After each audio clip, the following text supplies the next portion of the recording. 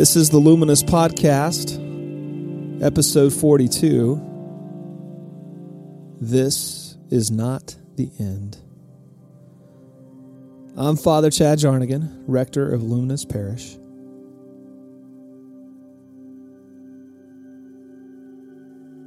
We celebrate All Saints Sunday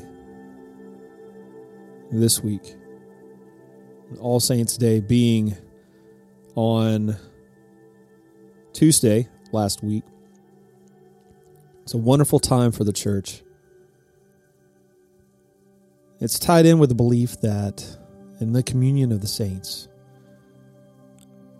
that all of God's people, because of our common communion through Jesus Christ, our prayers are joined with heavenly, eternal kingdom.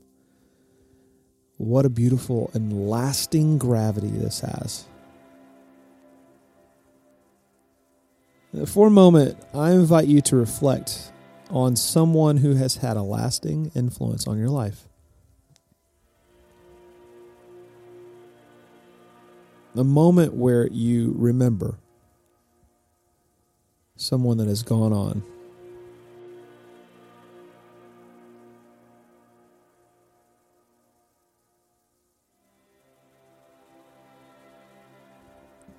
No one has helped me understand the saints' ideology more than my late grandfather.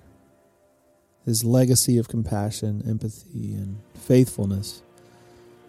And his love for baseball.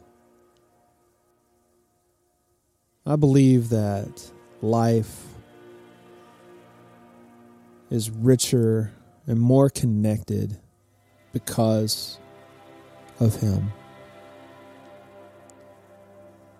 I see traces and traits all around me that I believe that I can contribute to his presence in my life as long as he was here.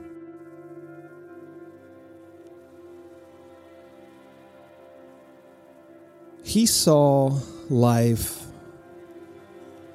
as a metaphor, a symbolism for eternity.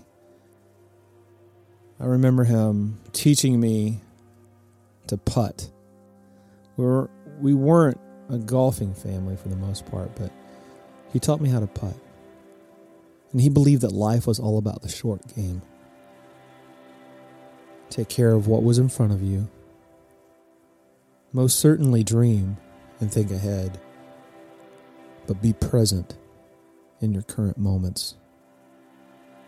See, his death had a lasting mark on me. I believe my insights and love for baseball, sensitivity to the calling of holy orders of the priesthood, are traits passed down through his influence. I remember him often, and remembering is honoring. On this day, where we remember all the saints who have gone on before, this great cloud of witnesses, remember those who come to your mind today. This mindfulness is incredibly centering and meaningful.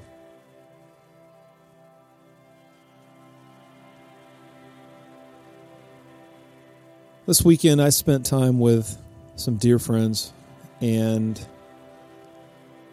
was reminded of my connectedness to my grandfather.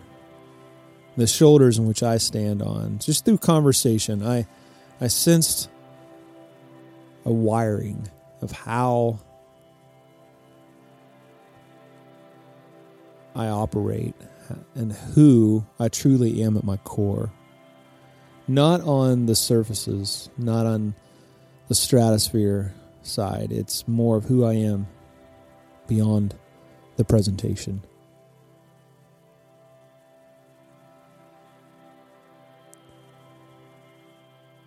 From the time that Jesus entered Jerusalem, his opposition has been intensifying.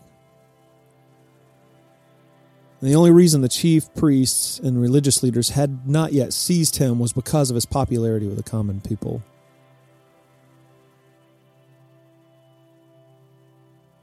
The Pharisees believed in the resurrection, but the Sadducees did not. From Luke, there are some wonderful stories, and you see the parables that are laced throughout the last several weeks. Luke 20, 27 through 38, speaks of the Sadducees trying to trap Jesus about the resurrection.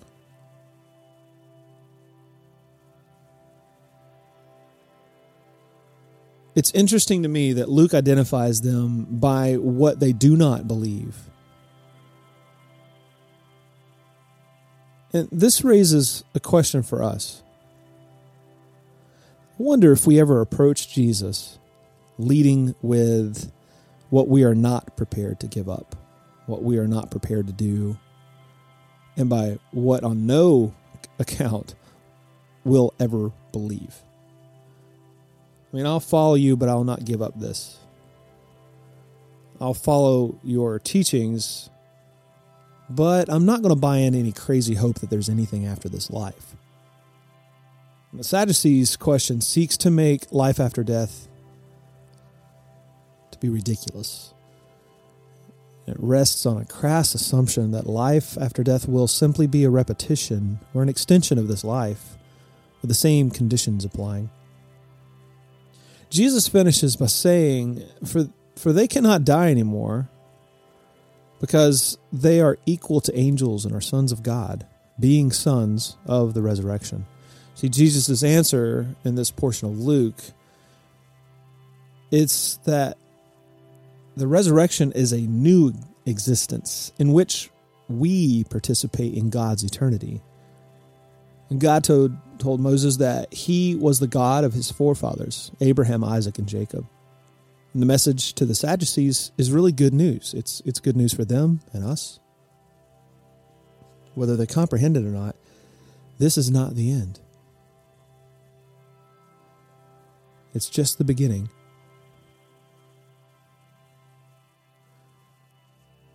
This idea that we, just as we remember in the Eucharist his death until he comes, which is the second Advent, we honor when we remember. We began by recalling those of influence in our lives that have gone on. We honor them with our memory. We honor God with our devotion, remembrance, and celebration of life in the light of our future resurrection, which is eternity. And we have to hope that we will join in the great communion of the saints.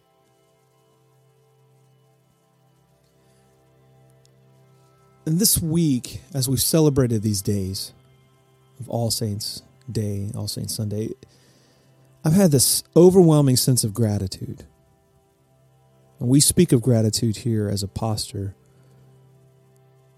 because it's so calibrating and reframes our circumstances. So this gratitude wells up in me when I look around at those shoulders on which I stand.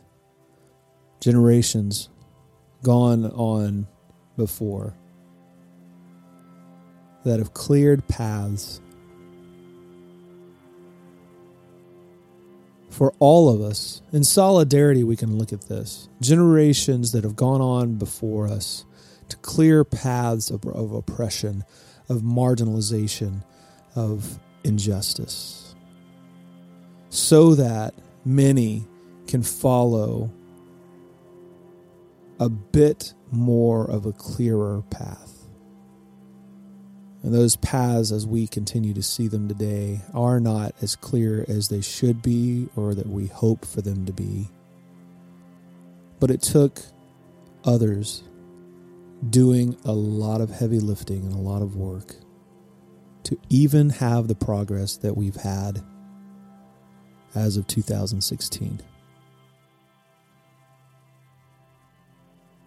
One of the best remedies to combat individualism is our gratitude, especially towards others, because someone helped to guide us.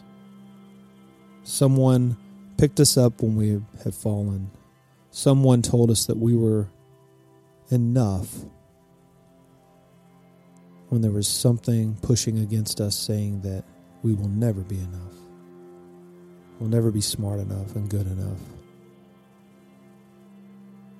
See, we aren't here by accident or happenstance. Others cleared the way. And our connection to the communion of the saints is this is not the end. And thanks be to God.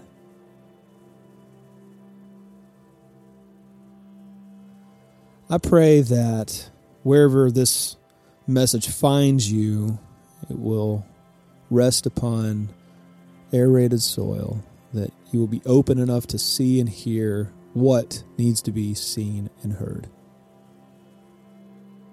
If you're in the Nashville area, Franklin area, we gather every Sunday, 5 p.m. downtown Franklin at Generations Church, 408 Church Street, appropriately, between 4th and 5th Avenue.